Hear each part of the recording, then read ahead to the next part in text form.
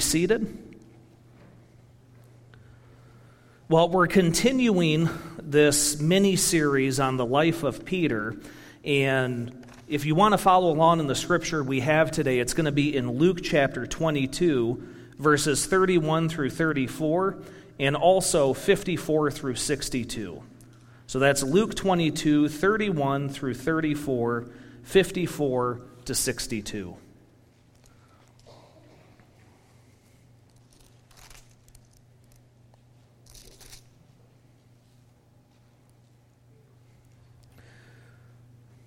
Simon, Simon, Satan has asked to sift you as wheat, but I have prayed for you, Simon, that your faith may not fail. And when you have turned back, strengthen your brothers. But he replied, Lord, I am ready to go with you to prison and to death. Jesus answered, I tell you, Peter, before the rooster crows today, you will deny 3 times that you know me. Over to verse 54 through 62. Then seizing him, they led him away and took him to the house of the high priest. Peter followed at a distance. But when they had kindled a fire in the middle of the courtyard and had sat down together, Peter sat down with them. A servant girl saw him seated there in the firelight. She looked closely at him and said, This man was with him. But he denied it. Woman, I do not know him, he said. A little later, someone else saw him and said, You also are one of them. Man, I am not, Peter replied. About an hour later, another asserted, Certainly this fellow was with him, for he is a Galilean. Peter replied, Man, I do not know what you are talking about. Just as he was speaking, the rooster crowed. The Lord turned and looked straight at Peter. Then Peter remembered the word the Lord had spoken to him, Before the rooster crows today, you will disown me 3 times. And he went outside and wept bitterly. Well, football season started do we have any football fans here? I don't think so. But no, I know there's plenty of football fans here, and I know what team you root for, and that's okay. But last week, I believe, the preseason started for football, and I mean, really, the whole year football starts. It starts at the draft, it ends at the Super Bowl, and then the next day it starts at coaches getting hired and teams finding new players. But the season really starts at preseason because that's when you really start to look ahead to the season that's coming, and that's really when you get your hopes high, right? It's really fun in the preseason because what I find I do is I watch my favorite team, and if they lose, I'll just tell myself, it's just the preseason. This doesn't matter. There's 100 players trying to fight for a spot. It doesn't matter. But then when my favorite team wins, look out, playoffs, here we come. Did you see how good that tackle was? Never mind it was a tackle by a first-string defensive end tackling a third-string running back that doesn't know what he's doing. Forget that. We're going to the Super Bowl this year. And what inevitably happens when the season starts? You have your hopes high. You know you're going to win. You feel it. We're going to win every game this season. What happens eventually? There's a loss. At some point, your favorite team is going to lose. And you don't want to believe it, but it's going to happen. And I'm not speaking that over any of your favorite teams. That's just the truth. You rarely have a season without any mistakes, right? There was one team that I can think of that didn't lose. We don't need to mention that team. And then they lost in the Super Bowl, right? And it usually comes down to these losses. The ones that are the most heartbreaking are those losses that occur by one simple mistake, right? It hurts here, doesn't it? Unless it's a team you don't like. For example, I hope we don't have any Dallas Cowboys fans here, but if you go back to, I think it was January in the playoffs, the Dallas Cowboys were trailing, I think it was by 3 points. All they needed was a touchdown, and they would win, and they would advance in the playoffs. And if you remember this game, I think they were playing against the San Francisco 49ers. It got down to, I think, 2 seconds left on the clock, and all they had to do was hike the ball and spike it, or throw the ball. That's all they had to do. But the quarterback made a mistake. He got the ball from the ref, and he placed it on the scrimmage line. Does anybody remember this? He placed it on the scrimmage line. You're not supposed to do that. The ref places it on the scrimmage line, and the ref comes over, and it was so silly, but it's the rules. He picks up the ball, sets the ball down, gets out of the way, and then what does he do? Blows the whistle. Game over. All of it came down to one simple mistake, not letting the ref put the ball down. Instead, Dak Prescott tried to do it by himself. This will happen eventually to your favorite team. In your Christian life, you're looking out over your growth in God, and the hope and the prayer that we have in our Christian life is that as we grow in God, as we get to know Him more, we would have nothing but moments of growth. We would have nothing but moments where we succeed at everything God has called us to do. But the reality is, somewhere along the line, we're going to stumble. Somewhere along the line, we're going to commit, maybe we might use the word mistake. Or we might use a harsher word, fail. There may be moments in our Christian life that, just like Peter, we run into an opportunity that God is calling us to share the gospel, to obey Him, to receive His calling. And like Peter, we step away for a moment and say, I don't want that.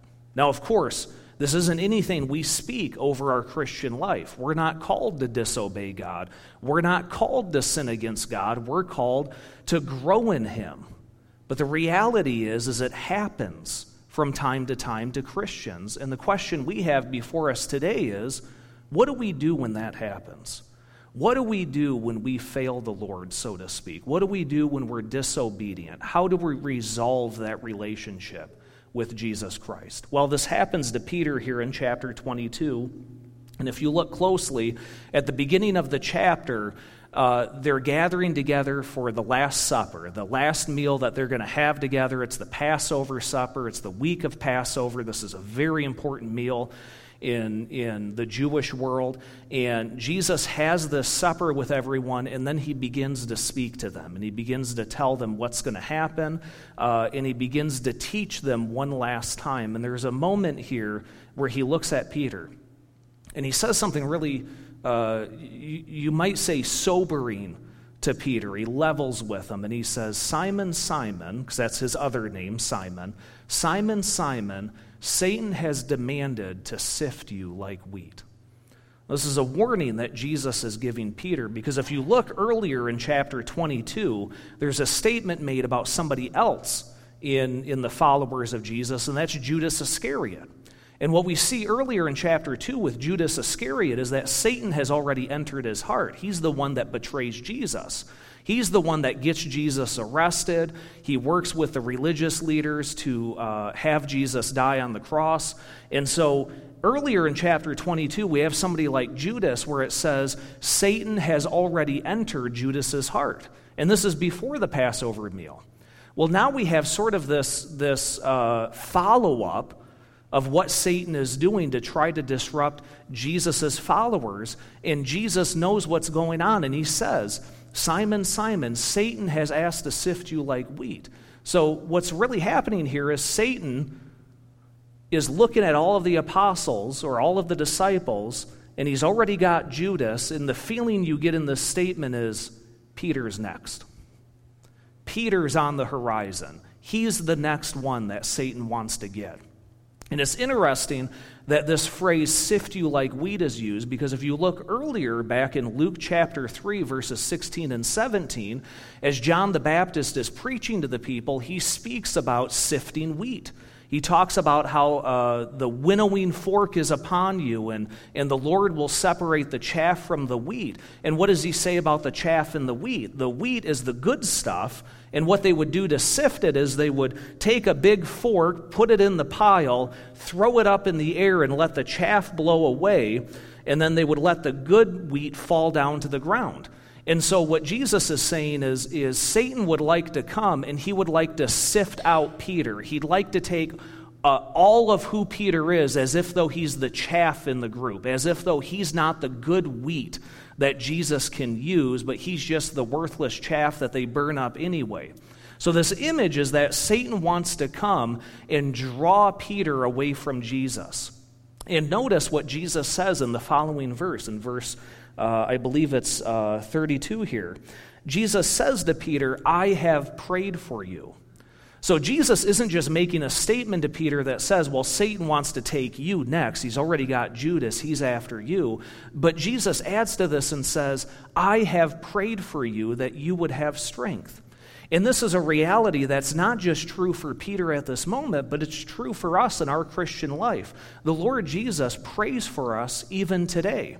You see, when Jesus ascended into heaven, he's sitting with God the Father, and he's praying for us. Not only do we pray with Jesus, Jesus is praying with us and for us, which means that whatever issues we run into, Jesus is already mediating with the Father how to get us through that, how to get us through the problems we have in our life. And so Jesus is stating to Peter that he's already doing the same for him. He's praying to God the Father that Peter would have the strength to continue to follow Jesus regardless of what the enemy's plans are.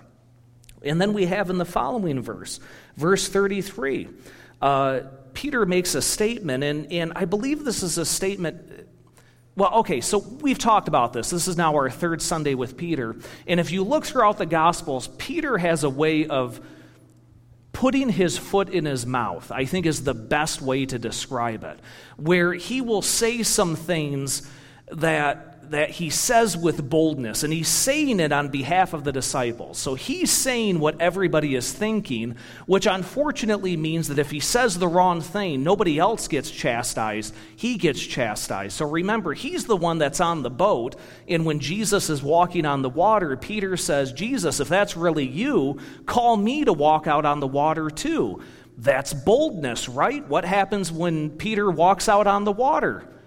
He does okay, and then all of a sudden he begins to doubt, fear creeps in, and he sinks. And then what does Jesus say to him? "Oh, you of little faith, why did you doubt me?" There's other moments where Jesus says that he is the Christ and he must suffer and die on the cross. And Peter says to Jesus, "Never, Lord, you shall never die." And what does Jesus say to Peter in that moment? This is Matthew chapter 16. "Get behind me, Satan. You do not have the things of God in mind, but the things of man." And so Peter has a tendency to make these bold statements to Jesus, for Jesus, on Jesus' behalf. And unfortunately, every time he makes these statements, Jesus has to correct them. Well, this is one of the statements that he makes that we might say is bold, where he says, "Never, Lord, I will follow you to prison. I'll even follow you to death. Satan does not have me. He will not sift me like wheat." Not only is this a bold statement, but I think we're really looking into Peter's heart and where he wants to be. I believe in this passage what we're seeing is Peter really does want to follow Jesus. He really does want to follow Jesus, even if it means prison, even if it means death.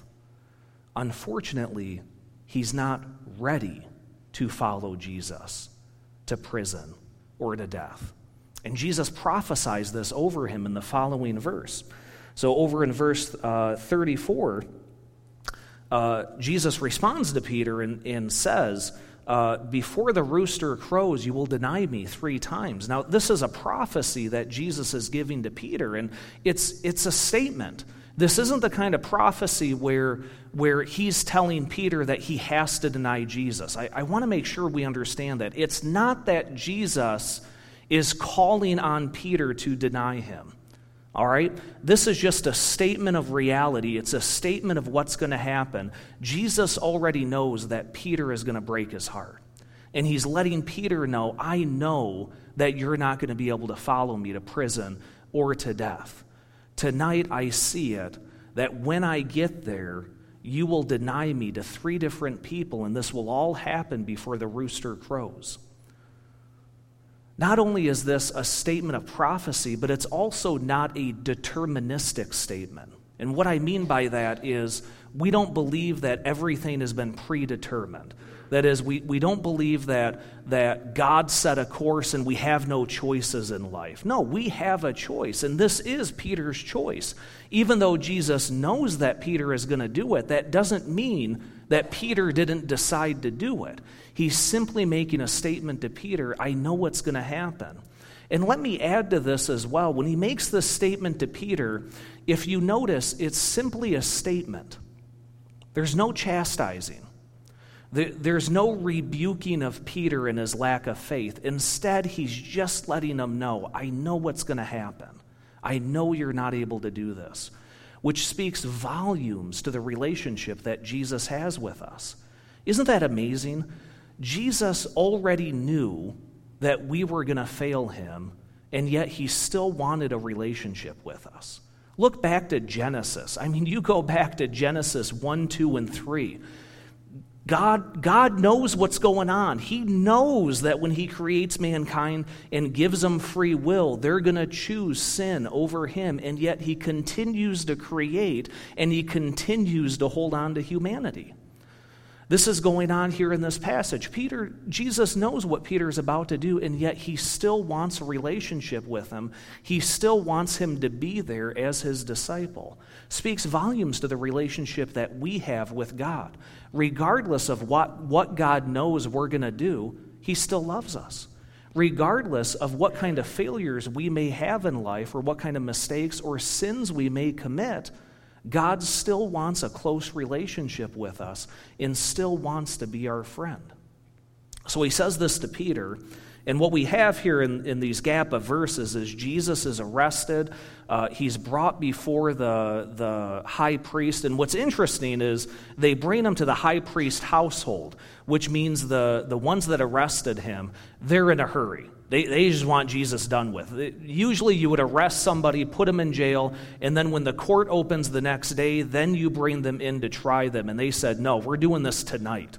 We're getting this taken care of. And so they bring them to the home of the high priest, and as they enter into the house, it says Peter stayed at a distance. Now, two things are possibly going on here. One possibility is that Peter knows that he's not allowed in the high priest house. Only certain people are allowed to go in there because the high priest has to be clean. He has certain rules that he has to follow, and so if certain people come in, that could mess up how he does the priestly duties. So it may be that Peter is excusing himself because he knows the line is here, Jesus is arrested, and I'm not allowed to go inside. But I don't think that's the actual case. Like, that may be an excuse that Peter has, but I don't think that's actually what's going on, because we find in John, the book of John, when Jesus is arrested, we find out that the disciples knew who the security was and were able to get in to see the court case going on. And so Peter's following at a distance is actually a statement of where his heart begins to head. So you go back in the earlier verse, and he's bold. He's ready to follow Jesus. I'll go to prison and to death with you. But all of a sudden, the reality of prison and death is looking Peter straight in the face, and he begins to back away. He begins to back away from what's happening to Jesus. And if you see this scene in light of Jesus' calling of Peter, it's pretty astounding, because what happens when a rabbi calls a disciple? When a teacher calls a student to follow him, that word disciple or student, one of the translations is to walk step in step with the teacher. So the teacher would be walking, and he would be lecturing, and he would be speaking to his disciples, and his disciples would be behind him, following him, not just listening, but watching, and then mimicking or doing what the teacher is doing. And so now we have a complete difference in what Peter has been doing. For 3 years, he's been following Jesus step by step. Wants to get closer, wants to listen, wants to learn. And now when he realizes this is what it means to follow Jesus step to step, I could be arrested. I could be put to death alongside him. That step by step begins to back away. And that's what Peter does. He begins to back away and think to himself, I better stay away from what's happening to Jesus. And of course, what happens as we've read here is he encounters three different people. And have you ever been to a place where you don't want to be recognized? I used to do social work in a community like 10 years ago, and I remember there's a certain way that you dress in social work that kind of sets you apart. It's you got to wear dress pants. At least we did at our agency. We had to wear dress pants. We had to wear a dress shirt. We didn't have to have a tie, but we couldn't roll our sleeves up. So when I walked in the community, you just knew. I didn't look like a lawyer, let's put it that way. It was written all over my face. That kid is a social worker. And I remember when it was 5 o'clock, I had to be done for the day. And I remember walking out. I shouldn't tell you this, but I remember walking out and somebody stopped me, and I worked for one agency called True North, but I was in the building for the county, DHS, and somebody stopped me and said, "Do you work for DHS?" And I was proud to say, "No, I don't." Now, they were really asking, "Are you a social worker? Can you help me out?" That was a moment. I don't want to be recognized. I just want to get to my car. I just want to get home to my family. That's what Peter is in this moment. He's somebody that just wants to blend into the crowd. He just wants to see what's going on and not be recognized. And yet what begins to happen is he's easily recognized. You have the servant girl of the high priest that recognizes him. And we think that she recognized him because as a servant of the high priest, she would have worked in the temple, and Jesus was known to preach in the temple. And so at some point, she would have seen Peter with Jesus, and so she recognizes him and says, "This is somebody that would have followed Jesus." And what does Peter do? He denies it. That's strike number one. He says, "No, I don't know who the man is. I don't follow him." Well, then a little while later, somebody else notices that he's Galilean. The Galileans had a different accent than people from Jerusalem, and so they begin to recognize it. Sort of like when my wife and I lived in Kentucky. Within 2 seconds of hearing my voice, anybody that lived their life in Kentucky would say, "You ain't from around here, are you?" "No, I'm not." And that's what's going on with Peter. They're listening to him talk, and they're going, "You're not from around here, are you? That sounds like a Galilean accent. Jesus is from Galilee. You must be a Galilean, and the only reason you would be here in Jerusalem in the middle of the night to see this going on is you're a follower of Jesus, aren't you?" Well, what's happening? Peter again is beginning to see the consequences of following Jesus, that if he follows him, he will go to prison, he will be put to death. And so again, he denies it. And then there's the third time that when he denies it, we hear the rooster crow. And when Peter hears the rooster crow, he remembers the words of Jesus. "Before the rooster crows, you will deny me 3 times. And it's a bitter moment in Peter's life, because here he was ecstatic. He was going to fight for Jesus. He was going to die for Jesus. He was going to live the rest of his life in prison for Jesus. He had it all. He was ready to go after it. And once he was faced with that reality, he denied Jesus. He failed. He made a mistake. You might even say he sinned against God. What do we do when we're in moments similar? Maybe not in moments where we deny Jesus outright, but maybe we're found to be in moments where God is calling us to do something and we ignore it. John Wesley, a famous preacher from the 1700s, one of the points he made is that the greatest sins we commit as Christians are not sins that we do something. It's sins where we don't do anything that God has called us to do. So when God calls us to give to somebody that's in need, and we make an excuse for ourselves and we say, no, I don't need to give because I got to take care of myself and my family. Or maybe you're in a situation where God is calling you to be more active in ministry. Or maybe God is calling you to the ministry. Maybe God is calling you to be a preacher and a teacher, and you keep pushing that off saying, Jesus, I'll go to prison and die for you, but I ain't getting up there and preaching in front of people. Maybe that's going on in your life, or maybe it has. and you're still unsettled about it, what do we do with this? Well, we can go back to the words that Jesus says to Peter. Not only does he say to Peter, I have prayed for you, but he makes this statement, which I find to be a major part of the prophetic statement. Not only will you deny me, that's one part, but then he says, when you turn back again, strengthen your brothers. That is an amazing statement to hear Jesus say to Peter. I mean, he says to Peter, I know you're going to deny me. I know you're going to fall away, but I also know that you're going to turn back and continue to follow me. When you do that, I've got a mission for you. And we'll take a look at that next week with Peter's commission in John chapter 21.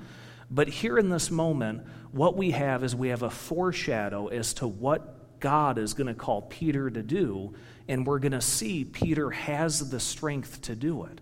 So what does that mean for our own life? Well, it simply means that whatever sins you've committed in the past, those do not disqualify you from continuing to follow Jesus. I want to make that very clear. Whatever sins you've committed, that does not disqualify you from being a Christian. What does it require to be a Christian? Confess your sins to Jesus, ask for forgiveness, and follow him. Grow in a life with him. What do we do when we are growing in a life with him and we sin, or we disobey, or we don't pick up the calling that he has on our life? Well, Peter shows us exactly what we're supposed to do when we realize the sin we've committed. The scripture says in verse 62 here in this passage that he wept bitterly. You see, Peter realized what he had done. And not only did he realize what he had done, he actually felt bad about it. That's where this word contrite comes in, which, by the way, it took me forever to find a C word because I've been trying to map my sermons by the letter C. If you haven't noticed, I'm a little proud of it. But Peter's contrition here, the word contrite means feeling bad, feeling exhausted because of what you have done, to have the guilt inside of your heart and want to get rid of it. That's what Peter is showing. And if you go back into the book of Psalms, Psalm chapter 51, King David has a whole scripture on this. He writes a song that says, God isn't interested in sacrifices. God is not interested in our wealth. What God is interested in is a clean and contrite heart. What God's looking for in our growth in him is if we have committed sin, if we have disobeyed him, we would simply feel guilty about it and immediately hand that guilt off to him. It's quite incredible as we look ahead, not just to next week with this commission, but if you look ahead to the life that Peter lives after Jesus is resurrected, after Jesus commissions him, goes into heaven to be with the Father, you look at the life of Peter in the book of Acts. Oh my goodness, you talk about a massive shift in character. Here's a guy that was afraid to follow Jesus step by step to prison and to death. And this is a man that gets arrested on multiple occasions, is willing to go to prison, is willing to face death. And not only that, writes letters to churches and says, like in 1 Peter chapter 3, Todd read that during our worship time. 1 Peter chapter 3, he even says to his congregation, it is an honor and a privilege to suffer just like Jesus has suffered. It is an honor and a privilege to die because that means you're dying like Jesus. He says later on in that passage, he warns the congregation, Satan is like a prowling lion seeking whom he may devour. It's a callback, I think, to what Peter was going through. Satan asked to sift him like wheat. Peter is now writing to his congregation saying, Satan is prowling, looking for you to devour. So where do we go with this? Well, it's very simple. Whatever has gone on in our past, whatever mistakes or failures we may encounter as we continue to grow in God, it's very simple. We continue to grow in God. We hand that off to Jesus. We give it to him with a contrite heart, knowing that it was a mistake, knowing it was a failure, knowing it was a sin. And do you know what he'll do with it? he'll forgive you because he wants that relationship with you. And he knows you'll do it, but he still wants that relationship with you. So as we leave this place, as we go out into the world, we are going out in full knowledge that we may have a failure. We may make mistakes. We may sin against God. But thankfully, we're sinning against a loving God who wants to keep a relationship with us and will pray for us, will strengthen us, will let us stay in that relationship with them, and most of all, will forgive us. Let's pray.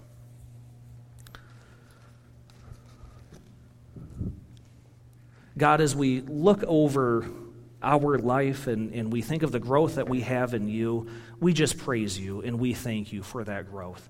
We thank you that we're able to grow in a relationship with you on a daily basis, and that even if we have failures or mistakes, you wash those away. God, we thank you that you would do that in our life. And so, Lord, as we leave, we pray that you would watch over us. We pray that you would strengthen us to do your work and your will in this world. Amen.